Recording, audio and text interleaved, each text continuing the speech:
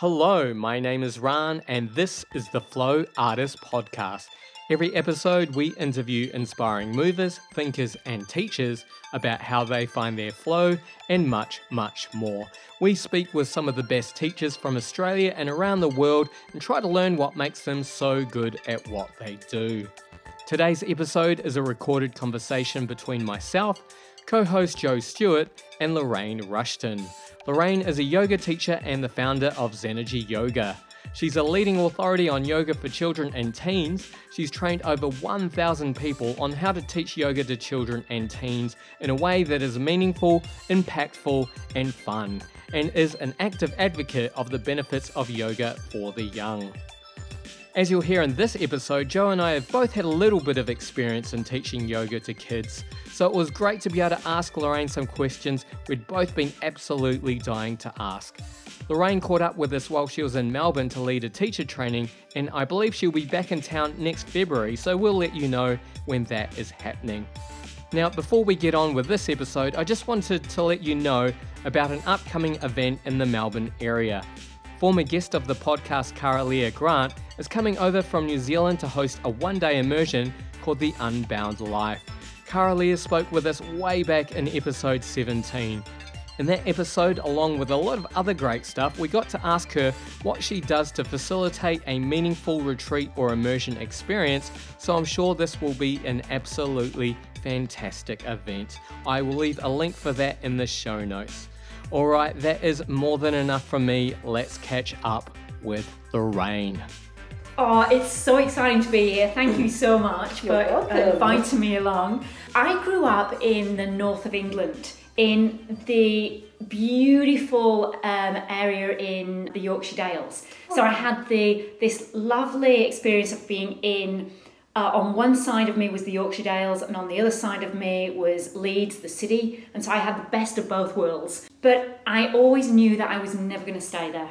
I always knew I was going to go somewhere else and travel. And I didn't know what I was going to do when I was growing up, but I did know that it would be involved in working with either helping people or being as part of a cause or something. I was always very passionate when I was growing up about maybe women's issues. I'd be out on miners' strikes, anything political I was into. I'd go marching on CND demonstrations, and I'd be very much part of the peace movement growing up. But even though it sounds as though I was kind of involved in all these things and I had this mission and was strong, I wasn't. When I was growing up at school, I can remember feeling very isolated. I always felt like I was different from my family. In my family, I was the different one always. I was vegetarian. I chose to be vegetarian from such a young... I can't even remember. I say the word choose, but I wasn't really a choice.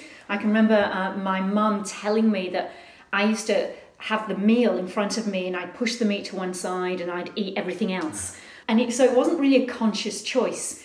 But back to growing up, I never felt part of that. I connected with the group of friends at school, that I was in a supportive, loving community of environment, and I felt very alone. I felt very isolated. I didn't have a lot of confidence. And there was one teacher at school, one teacher who saw something in me, saw my potential, believed in me, always had time for me after classes, chatted to me, encouraged me, and somehow got me through my exams into university. I never thought I'd do it. I never thought I would get there, but I did. And once I was in university, I just knew afterwards it was time to leave England and go and do something and travel and be part of something bigger. And I knew the best way to travel was to get paid for it. So it was either be a nurse or teach. So I studied teaching and went off around the world teaching, and I've taught in many countries around the world, which has been phenomenal. I've loved it. And then I found myself in Australia, and it was home. It was home. And so I've been here for well over 20 years now, maybe 25 years. And absolutely, it just is. Manly Beach has been the place that I've called home for a long, long time. And so that then, when I first arrived, I was teaching English, and then I became the senior teacher and started to help direct a language at school. And loved it, and was very passionate about teaching. But then I found yoga, Nice. and that took over. So how did you discover yoga? A colleague at school had been telling me about this phenomenal yoga class. Come and do this yoga class, Loraine. You'll love it. And I tried a bit of yoga, and it was different styles of yoga. And I can remember going into a yoga school, and it all seemed really weird. And they were chanting, and I didn't know what it was about. And I'm from the north of England, and I went with a girlfriend, and we were way too immature for it. And we sat ourselves at the back of the class, laughing our heads off. And I thought we were going to get kicked out. And so we left, and that was my experience of yoga. So when my colleague said, "Come to yoga, you'll love it," I put it off, and I thought, yeah. And then eventually I got sick. I had lots of digestive issues. I had headaches. I had really low energy. I ended up on this whole year-long path of seeing doctor, specialist, and ended up in surgery. And I came out of it at the end, and I said, okay, so, right, that's done. So is it all good? Is it all fixed? And they said, oh, no. Here, wrote me out a prescription, passed it across the table to me, didn't even look at me. And so I took the prescription and said, okay, and what would you like me to, do I take this once a day? Yeah, every day, however many it was. So how long would you like me to take this for? And she said, well, for the rest of your life. And I just knew that wasn't right, but I didn't know what was right. And so I thought, I'm going to go and try that yoga class. And I went into my first yoga class with my colleague, and it was a type of meridian-based Japanese yoga therapy. Within a few minutes of doing it, the teacher would say things like, okay, now feel this. This is to lengthen out the spine, or maybe you'll feel one side feels longer, one side feels like this. And I thought, yep, I can feel that. I know exactly what I'm doing.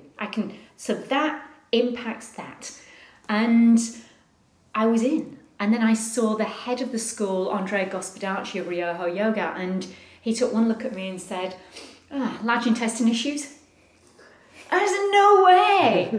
How on earth, how do you know? And so he told me how he could see. He did a diagnosis from my face and my body and how I was standing and what was happening for me. And he knew that one side of my intestine wasn't functioning. I wasn't absorbing, and it needed to get fixed up, which was why I was feeling depleted and tired. And it wasn't cleaning out properly, so I was getting headaches and needed to detox. And he gave me, 3 to 5 exercises to do. He said, Loraine, do these every day for the next 3 weeks, then come back and see me. Played with my diet, tweaked a few things out of my diet, and within 3 days, headaches cleared, fogginess went, energy came back, and within 3 weeks, all my symptoms were completely gone. I've never had an issue since. Wow, that's amazing. And that was it. I was in. I think the funny thing there is that you're actually sort of doing his prescription still. Exactly. It really was. It was from the moment that I had my direct experience, I knew that I wanted to learn more. It was this whole world opened up, this universe that I never even knew existed, that we could heal ourselves, that we can do something to impact our health, that food has a direct impact on different organs, that there are specific exercises for different organs in the body, for the spine, that we can heal things, that we can empower ourselves, we can look after our health. And that was it. I wanted to learn more. So I did my first teacher training course with him. So it's a meridian-based yoga therapy course in Ryoho Yoga, and I got to work. And I still taught a little bit, and I slowly built up my business.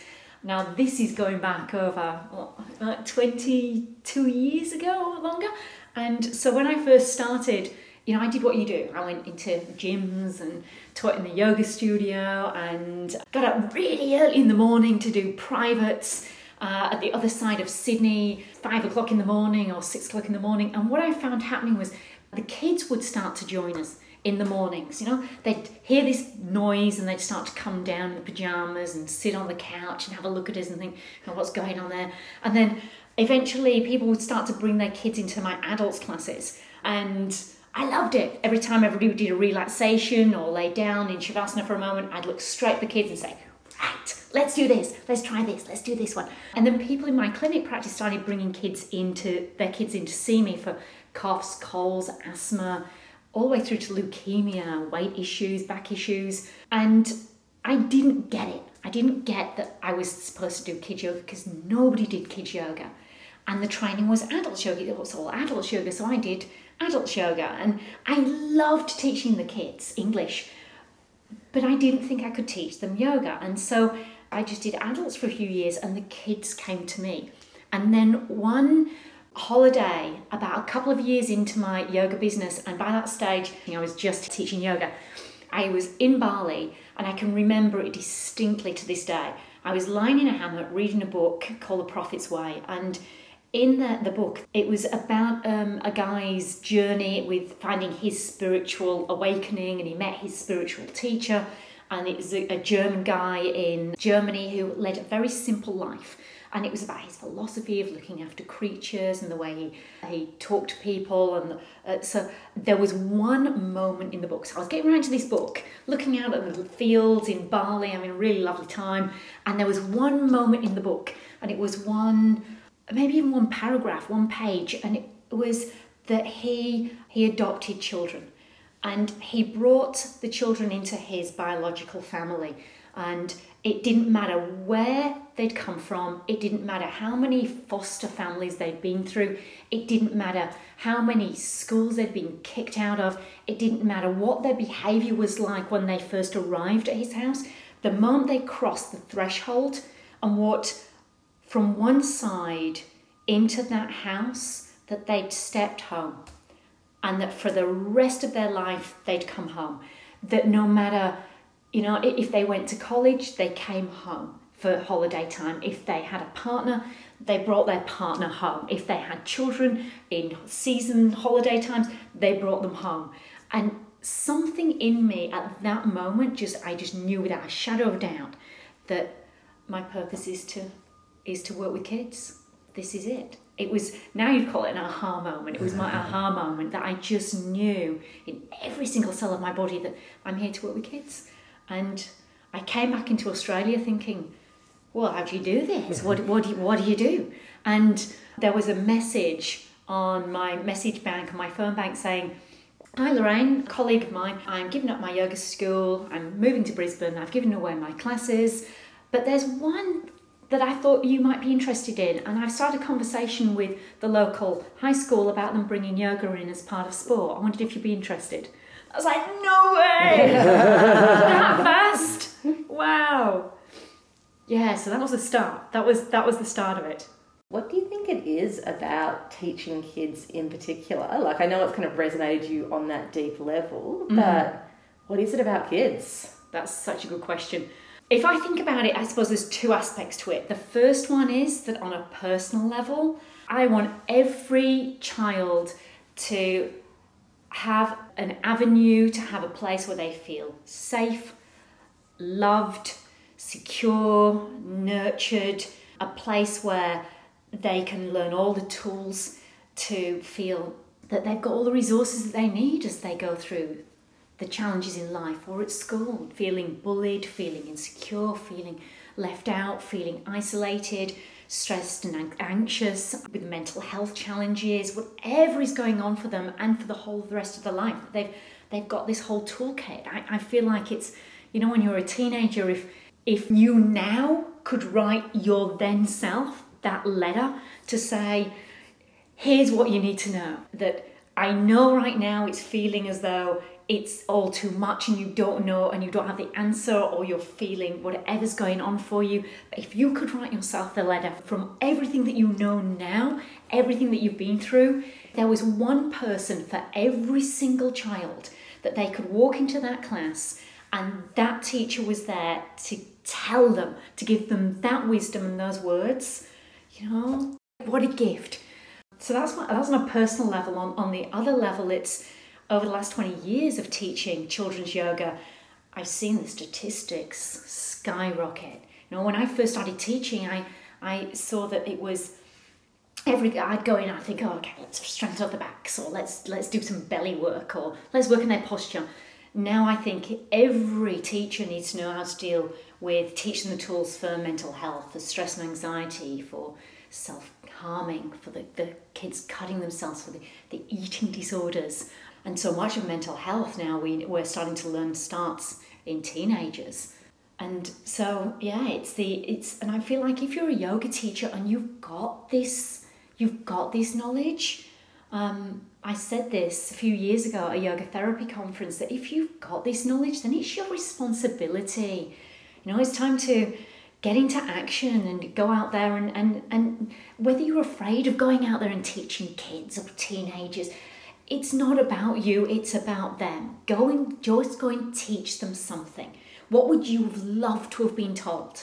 Go and teach them that. And that's it. And if that's your whole thing you teach them, then that's it. I hope that answers your question. It does, but it also asks me more questions because it's such a tricky area, because a lot of this is really beyond the scope of practice of a yoga teacher. And you know that a lot of the kids are struggling with those issues. So when you teach, is this something you address directly, or do you try and more focus on like wholeness or kind of practices that will help most people be able to kind of settle into a state of calm and ease? It's like a really challenging area. Yes to all of it. Yeah. It depends. If you're a teacher going in, well, firstly, it is out of the scope of most normal yoga teacher training courses, so will need extra training. So that will be one side of it. Get trained up well, know you're going to do a really good job, and for them, and be confident for you. So you go in there and you walk out and you think, I nailed it. God, that was awesome. And you come out, instead of it feeling like, oh my God, that was a nightmare experience, you come out feeling, I really did something there. I feel fulfilled, and your heart feels full. Or you come out of teaching the little ones and you're laughing your head off because somebody said something that was really funny. But they all, by the end of it, were relaxed and calm. That would be one side. Get trained up and get trained up well. And then the other side will be, well, depends whether you're teaching. Are you teaching a general class? Are you going into a kindy? And then you're going to go general. Is it in a primary school, or are you going into high school as part of sport? Then teach something general applicable to the sport curriculum.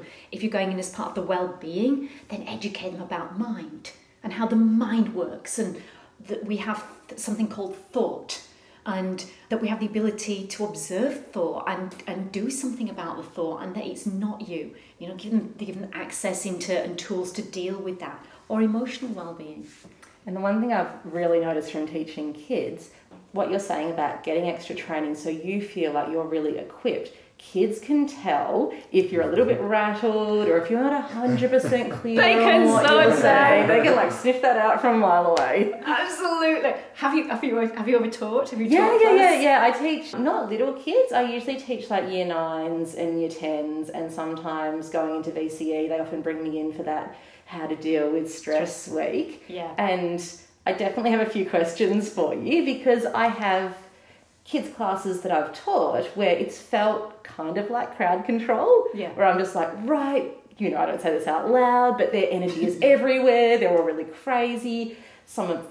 It does seem to be the guys, they're feeling a little bit awkward, so they're expressing that through acting up. And so usually my strategy is, right, let's move. Let's all get moving. Let's do some things that everyone can do. Let's do some fun challenges that we can all laugh at if, maybe we don't land that crow pose. And then usually by the end of that, I do get to a place where everyone is ready for Shavasana. And I feel like even if the class has been kind of not exactly calm, a lot of action, a lot of loudness, a lot of laughter, they do really kind of get the meditation. So wonderful. I would like it if it didn't take me 45 minutes to get to that place where they're ready to relax and listen without me being on full. I guess it's a lot of your energy to bring together that group if they're all over the place. Yeah. I often laugh. I have to say your energy has to be bigger than the entire class put together to start with.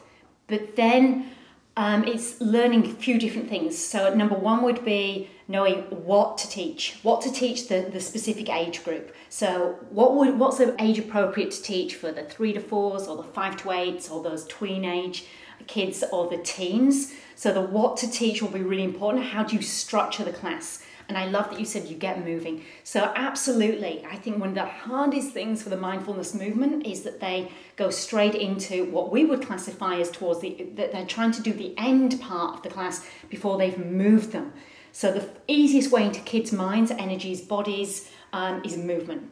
Get them moving first. So what movement do you do for the different age groups? The second place to learn would be the how. And I say often the how is more important than the what when you're working with kids. So many adult yoga teachers start teaching kids and even teenagers, and they go in from their adults classes where everybody's completely quiet and we all manage to hold our thoughts on the inside without it popping out of our mouths. And so we're able to have this space where you can think about what should I do next, what should I do next, what should I do next. But often the adult yoga teacher voice is the same pace, the same tone, and we love it because for our minds go, yes. Whereas for kids, anything that's the same tone, the same pace, very quickly becomes boring. Mm-hmm. And if it's monotonous and boring, they're going to chat, they're going to muck about.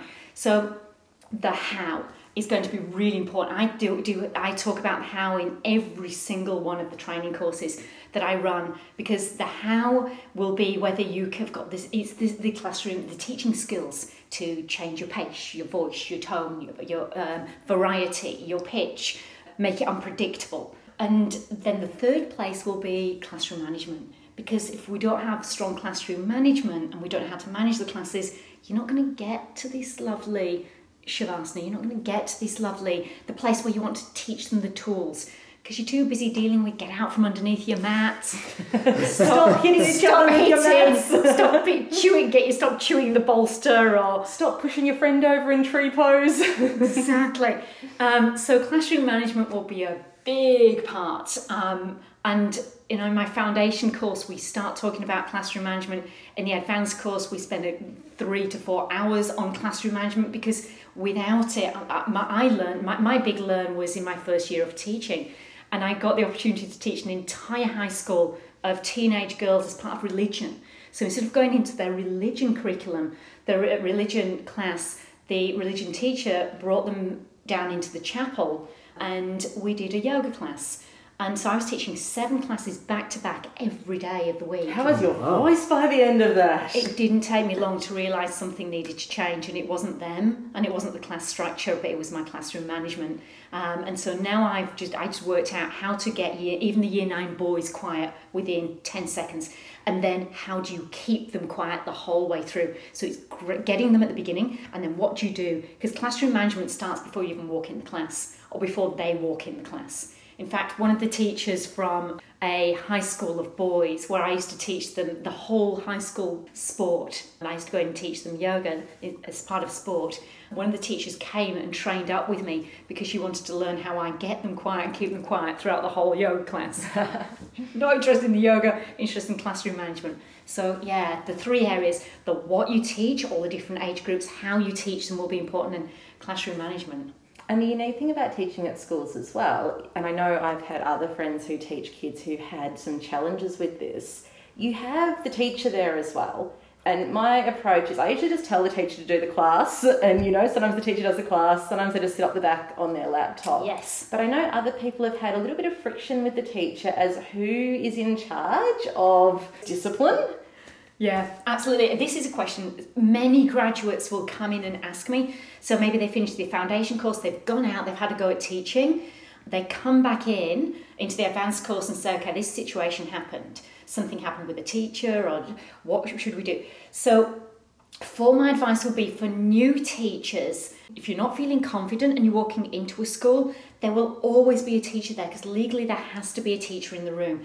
And always walk straight up to the teacher, I introduce myself, and if they know me, if I have them multiple weeks, I'll always check in, say, how's your day been? Have a little chat to them, make sure they're okay, and then I'll ask them to help me out with whatever bits I want them to help me out with. So I will have, the way I will control the kids will be, part of it will be with rules, with consequences, and I might say I'll do these 3 things. Would you mind doing these 3 things for me, or help me out? Or if I need some help, I'll ask you. So I usually go up and then for new teachers, ask the teacher to give you some help where you'd like them to. And if you're confident to do it on your own, just let them know that you'll look after the class from this point forward. They are welcome to join in, and you'd love it if they would, or they can sit and they can do their marking or put the legs up the wall. But if they're doing the marking, please would they just stop marking when it comes to the relaxation, because they aren't aware. Their minds are right focused into all this work, and they're catching up on stuff.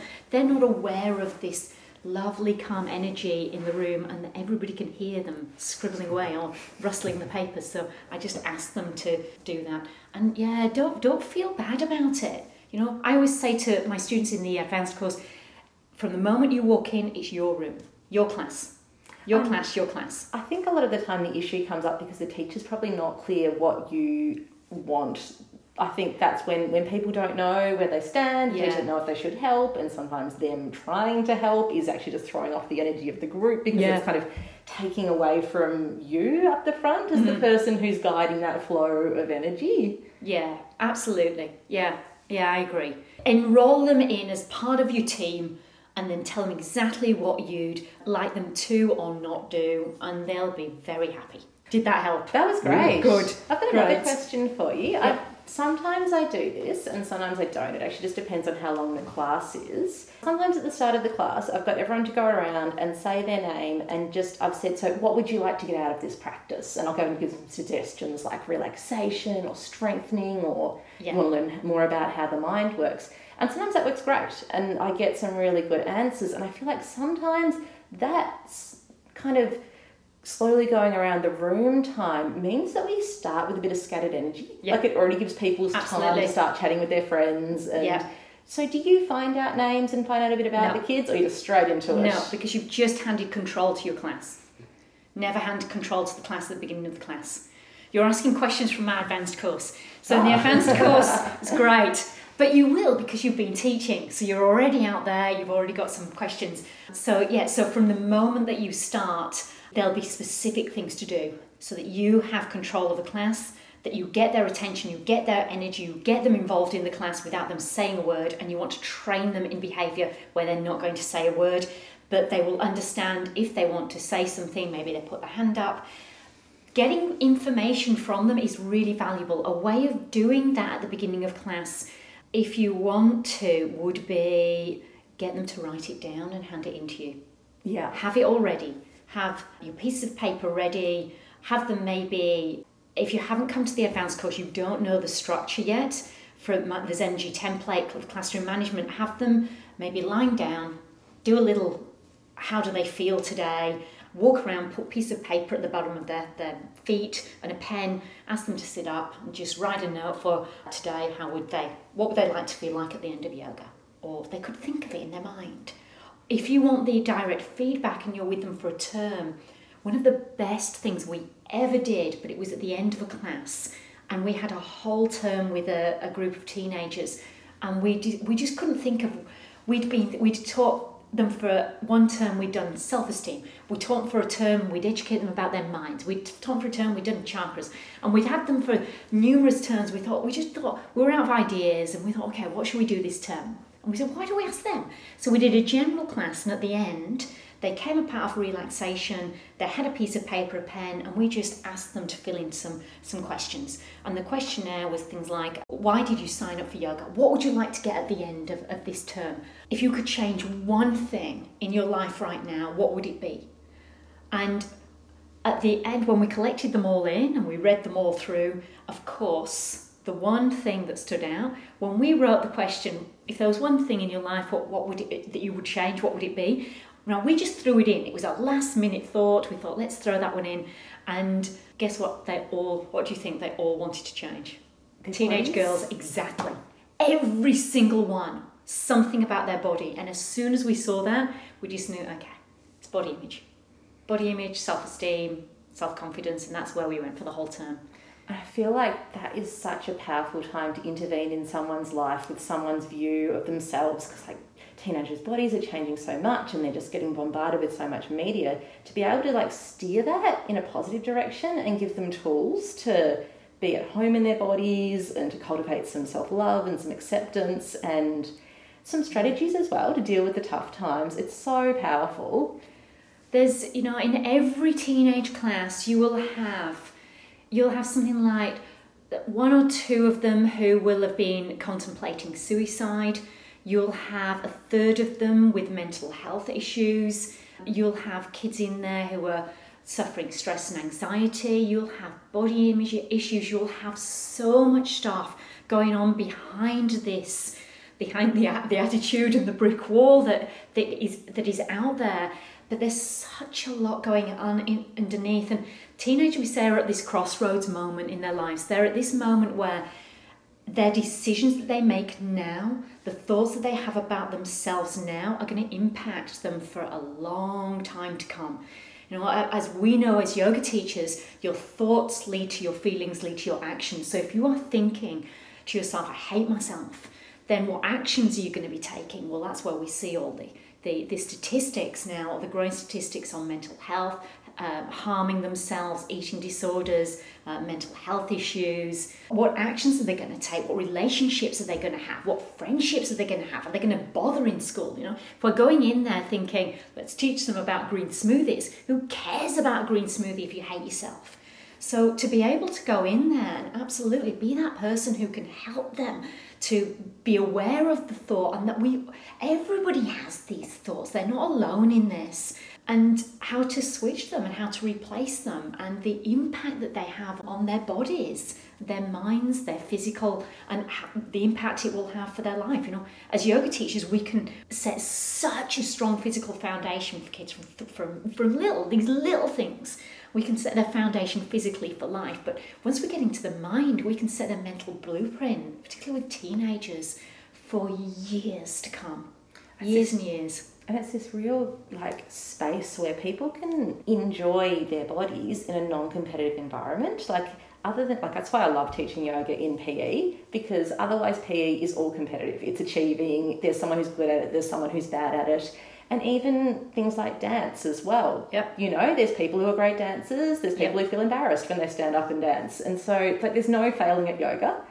This is a practice for everyone, and this is a practice that you're doing to feel good and to get to tune into your body and to have tools to calm your mind. And so I feel like it's such a powerful intervention. It is for everyone. We have graduates now, Zenji graduates teaching in early childhood centres, kindies, high schools, before school classes, after school classes, lunchtime classes, vacation care in libraries, community centres, hospitals, detention centres here in Melbourne. A teacher took yoga into the only detention centre for adolescents that's linked to a school, and she was one of the school teachers who came and trained, and now she's going in there, and the boys have got an option of coming in to do yoga in the adolescent mental health units now. It's becoming everywhere, and they can all do it. And that's it.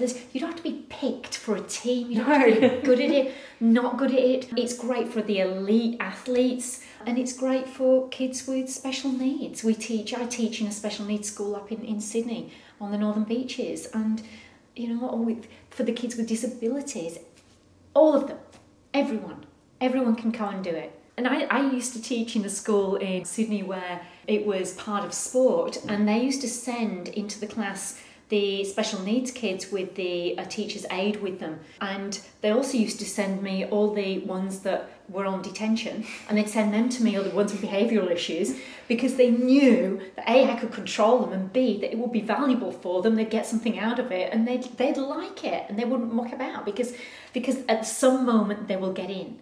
And it for all of them, the kids who want something physical is there. The kids who want the mental aspect is there. The kids who want to feel emotionally calm and happy, it's there. It's, it encompasses it's so holistic. So this is a little bit of a different direction, and it was a great question from a friend of mine, and it comes from Instagram. I see it too. There's some really little kids who are doing yoga postures with their yoga parents. Yeah. And sometimes pretty extreme ranges of motion.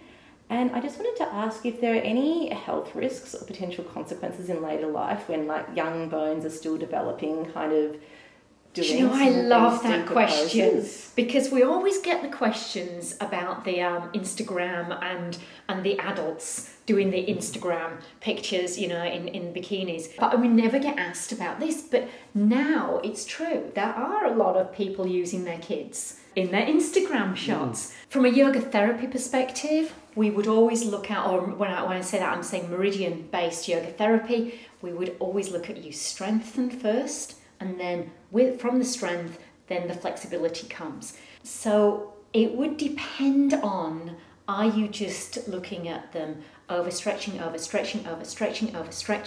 without any balance in there, then it's going to create problems. You want to make sure that there's always a balance, that if they become too flexible, are they going to become too floppy? Is it going to impact joints? Is it going to impact spine? So you definitely want some strength in there as well. And is there something specific about developing bones? Yeah, you do want to be careful with little growing bodies and little growing bones. However, having said that, so then you'll have all of the lists of what not to do, and you'll walk into your class and there will be Jimmy upside down doing a handstand, there'll be Lucy doing a wheel, there'll be somebody in this pose and that pose, and you'll walk in and think, okay. Yeah. Yeah, if you just popped up into that on your own, you're probably fine. You're probably okay. Not going to overstrain anything. But probably the bottom line and the code for working with kids is that you don't go in and you don't do adjustments with them. So if mum is squashing them in or stretching them into a pose, then that's not going to be great for their bodies. If they're naturally able to do it, then okay, great. But maybe they're not practicing that one pose for that one Insta shot. That where's the balance? They've got to be making sure they're balancing it out. And I guess also the balance of like, it's awesome to do fun, cool things with your body, but you're more than what your body can do. Which is the message of yoga. Exactly. Which is why in Zenji Yoga, I train people in a lesson plan template of 10 components. We've got the physical, is just 1 out of 10 components. We also work with the self-esteem, we work with the self-confidence, we work with their minds, we work with the social interaction. There's so much more to it. We teach them about appropriate, being able to say yes, being able to say no. Oh, that's another really powerful lesson. So many other aspects. You can be there's an educational component. In fact, one of my graduates in Singapore just taught her second lesson in a school in Singapore, and she sent me a message last week and said that the teacher who was in there watching her said, "I've seen so many kids' classes, but that was phenomenal. I never knew you could educate children in a yoga class." But of course we can. You can educate them about their bodies, about nutrition, about the alphabet, about French, depends whatever it is that your intention is to teach them. So recently I've been teaching a family-friendly yoga class. When I was asked about it, it was presented as a gentle yoga class, and then when it became publicised, it was a family-friendly yoga class, so I was a bit startled to discover this. And this is a free class that our council put on. Yeah, okay. Yeah. So it's got a whole range of people from seniors to young mothers and little toddlers. So I was just wondering if you had any advice to help there. Go back and ask them to reframe the marketing and start to bracket it off. I love that it's a community class. If it's a community class and it's marketed that it's just a free class for everybody, then everybody was going to arrive and hopefully expect that there won't be quiet in the class and that there'll be fun and there might be running around of kids. And I've seen those classes, and that's great. That's fun too. When I first started teaching, and I was teaching adults, what ended up happening was family yoga, because the kids started to join in, or parents started to bring their kids into classes. And so I ended up having this family yoga situation. At that time, I pitched it, I did it so that we did it mostly adults yoga, and then we'd have moments where, and then the kids would do the bits that they wanted to and not do the bits that they don't want to. When I'm training in the Zenji Kids teacher training courses, then my focus is more on the kids. So for those trainees, I would be saying focus on the kids class and bring the adults in, and always have a moment in there if it's parent and child where they can get to do something for each other, not just yoga with each other, but have a moment where they get to do something with each other, for each other. Maybe they just turn to each other, or they write down 3 things about you that I like, and then they can gift that to each other, or they can say to each other 5 things that I love about you, or 3 things that I'm grateful for today are, so they can start a positive conversation with parents. That's always something lovely, and parents love getting that. And also for the kids, they then get one-on-one quality time with parent, which is focused, so they're not thinking of anything else. The phones are not on. They're not putting on getting dinner ready or packing lunch boxes or doing a million other things. That child gets that unequivalent attention, that 100% attention, that full presence for a period of time, and build that in. And if you can, if there are other people in the class, then have the parent and the child do that. And it'll be a good chunk. It'll be 5 to 10 minutes of your class, and have the people who are not with their children doing a bit of journaling or something. Colouring in something, mandala. We're okay now. We can do colouring in for adults. It's in. It's cool. It's mindful. We can have them doing some colouring in while they're doing, or get them to write a little gratitude letter for somebody who stood out for them in their network, and then they can go and gift it to them or not. It's their choice. Yeah, otherwise ask them. I mean, do you like it? Do you like doing the family yoga? I do. It's really challenging, and I have to project the entire time. But it is really rewarding, and just so much humorous stuff happens during the class. Like there'll be mums doing downwards dog with a little kid on top of them, and all sorts of It was a pretty cute story you told me about the week you did lion's breath. Oh yeah, I did lion's breath a couple of weeks ago, and it turned out there was a little kid who just coincidentally had a lion's tail, so that worked out pretty well. But yeah, so it's been a fun learning experience, and I do try to acknowledge the fact that it's going to be loud, there's going to be all sorts of distractions, and that we should just sort of try and work within that, and have a bit of fun, and I think everyone's still getting. Your classes are really busy every week. Yeah, everyone is getting something out of it, so yeah. Trial different things. Have a moment where you could do something like, it's kids' mindfulness time. Okay, everybody, taking a hula hoop, put some mandalas around or some yoga poses, and they get to choose a yoga pose, and they can sit and they can colour in for 5 to 10 minutes, 50 minutes, and then you can do some yoga with the adults, and then bring them back in. Nice. Yep. That's a good idea. Yes, something like that. So at least you're just going to have different structure, different segments for your class. So you could have a partner moment where they do partner work, and then the kid and parent just join up some of the adults together if they're not with their child. Have the children doing something at some stage, and then have relaxation. Good luck. I can really see how your background as a teacher has just brought this real richness to your classes, because I've never considered getting people to write anything or colour anything or have person-to-person moments, and that can absolutely all be like self-reflection and yoga. So it's like a really interesting insight into we don't just have to be on a mat, doing poses and doing breathing. Kids yoga can be anything. The endless possibilities. The beautiful thing about kids is they've got no preconceived notion of, I go in and I do this. So whatever you do with them is yoga. So you can do anything. We can do books, stories, games. You can take fun things in. You can take props to use for breathing.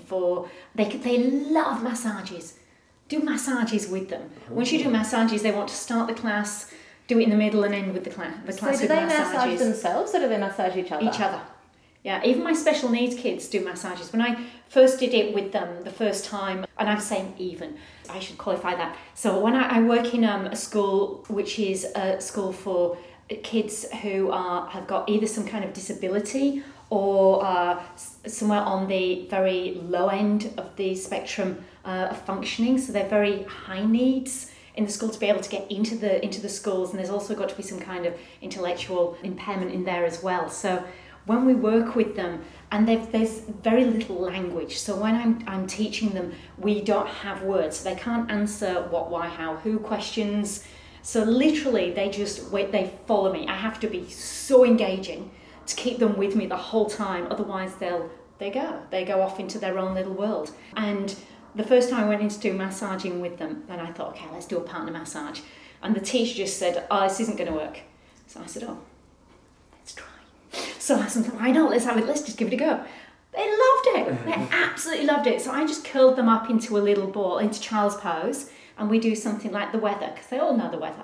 And so we just start tapping off with our fingertips, and we like tap little raindrops, and then in comes the thunder, and then you can chop on their back for lightning, and then you can smooth down the back for a rainbow. So that you can make things. We'll make pizzas or healthy smoothies, and you can. So they love massaging, anything like that they love. Just maybe not the teenagers. No, that's probably the wrong time to bring that in. No partner work there. No. They can stay on the mat. Obviously, you would never want to force anyone or push anyone into doing anything they weren't comfortable doing in your class. But do you have some strategies to gently draw in those kids who are just like want to do their own thing off to one side, or want to just like talk to their mate and just don't want to get involved? Yeah, well, so that's a question so there's two ways of looking at this. I always find that one a hard question to answer, because it means that you haven't set up the whole context of how your class is going to run right from the word go. And if they know you mean business, it's not going to happen. So there's trying to deal with issues that come up during the class, which I just look at. It's because you didn't set up the whole context of it right from the word go, where they knew this is how it's going to run, this is what's going to happen, there are going to be consequences, and then following through with that. So, for example, it might be, one of the rules might be stay on your mat for the little ones, because they like to shuffle off their mats and they like to wiggle toward you, and they'll all be right in front of you. You won't be able to move. Or for teenagers, there's going to be some element of no talking. One of the rules will definitely be no talking, and then have consequences. And if they do, then what is it? Is it a warning? Is it and what's And so you just have to follow through, and so they know that you mean it. I must confess, I have sometimes said, so if everyone's nice and calm and quiet, we can start our relaxation now. Yeah. But if I hear any talking or giggling, I'm going to make you do more sun salutes. Exactly. Yeah, absolutely. We're about to go into relaxation, but it's also it's a practice, and it's a discipline, and it's a discipline of the mind. And we all get into habits, chatty habits. And so it's being able to, can you stay quiet for this period of time and not continue your habit where you have to have a chat to your friend if you do something new, or it seems funny, or you think a funny thought, or on the other hand, is it a place where you can just now be? Just be. You don't have to make jokes. You don't have to have people like you. You don't have to. There is nothing being asked of you. It's your time. It's your space. And then being respectful of everybody else's. And the way you put that is really beautiful, because I do want to teach them personal autonomy. I don't want to. It is about them being in their bodies, but it's also about being respectful and not taking away from anyone else's experience. Yeah. No, when I taught the school of the whole of the boys, the teenage boys, as part of sport, they brought me in there because one of the boys suicided. And so they were looking at other things to do. And they brought me in for the year 9s first. So term 1, I taught the year 9 boys. And I think they thought, if she can handle the year 9s, we'll give her the rest. And so in they came, and they're massive. And so they came in and I would teach them for 2 weeks and then they'd rotate, they'd go off and do a different sport and I'd get a different group. Good news was I only ever had to think of 2 lesson plans. Bad news was I always had to start the discipline all over again every 2 weeks. By the 3rd group in, so by week 5, so I had halfway through term, it had rippled through the school that this was awesome. And it very quickly became the best sports option of the whole of year 9 and then throughout the whole school. And one boy in the end of the year 9 wrote on, I asked them all to write me comment forms on how it'd been, what they'd enjoyed and what their experience was. And one boy, Tom, said, this has been the highlight of my week. Aww. And it's that the strength and the relaxation are both great, but the discipline of the class is what makes it. Wow. And that's it. They love a moment or a teacher that will come in where they feel held, safe, that will, if they say they're going to do something, they do it, and where they can get to experience that place inside, maybe for the first time for many of them, without being interrupted by the mate next to them. You know, you really want to lie there. I do this with my partner sometimes. We'll go to yoga and I'll lie there in relaxation. He'll think he's being funny if he pokes me next to me, or I'll just go into relaxation and it'll tickle me. And I'll come out there and I'll say, hey, you know, you can muck about during these moments, but when we get into relaxation, this is my time. Yeah. If you could distill all your teachings, everything that you bring to your students down to one core essence, what do you think that thing would be? Everything that you ever need is inside. Nice. Wow, I don't think we've ever had a guest who's been able to put it in so few words and so beautifully succinctly. Yeah, everything that you ever need is within. And that's the job of the yoga teacher, is to lead them. Even sometimes you get one opportunity, you get one class, to take them there. Can you do it in one? And you can. Take them inside to that place inside that is always there, that they'll have forever. Beautiful. That's lovely. Thank you so much. And thank you so much for taking the time to talk to us. Such a pleasure. Thank you. So, my family-friendly yoga class has finished for now, but I think Loraine gave some really good tips and advice for teaching yoga to kids and teens, so I'm hopefully a little bit more prepared for next time. Now, I'd really love to hear from you. What experiences have you had teaching yoga to kids? Did you find it challenging? Do you enjoy it? You can reach out to us via the Flow Artist Podcast community on Facebook or reach out via our website, podcast.flowartist.com. Now, our next episode is very special for Joe and myself. It has been a whole year since we started the podcast. In this episode, we'll tell you everything we've learned about podcasting and teaching yoga in the last year, and how the podcast has influenced us. We'll also be talking a little bit about our studio Garden of Yoga and how the podcast has affected the direction and how we want to take it. There'll be lots of other good stuff there, so definitely look out for that one. That episode will be out in 2 weeks, but until then, aroha nui, big, big love.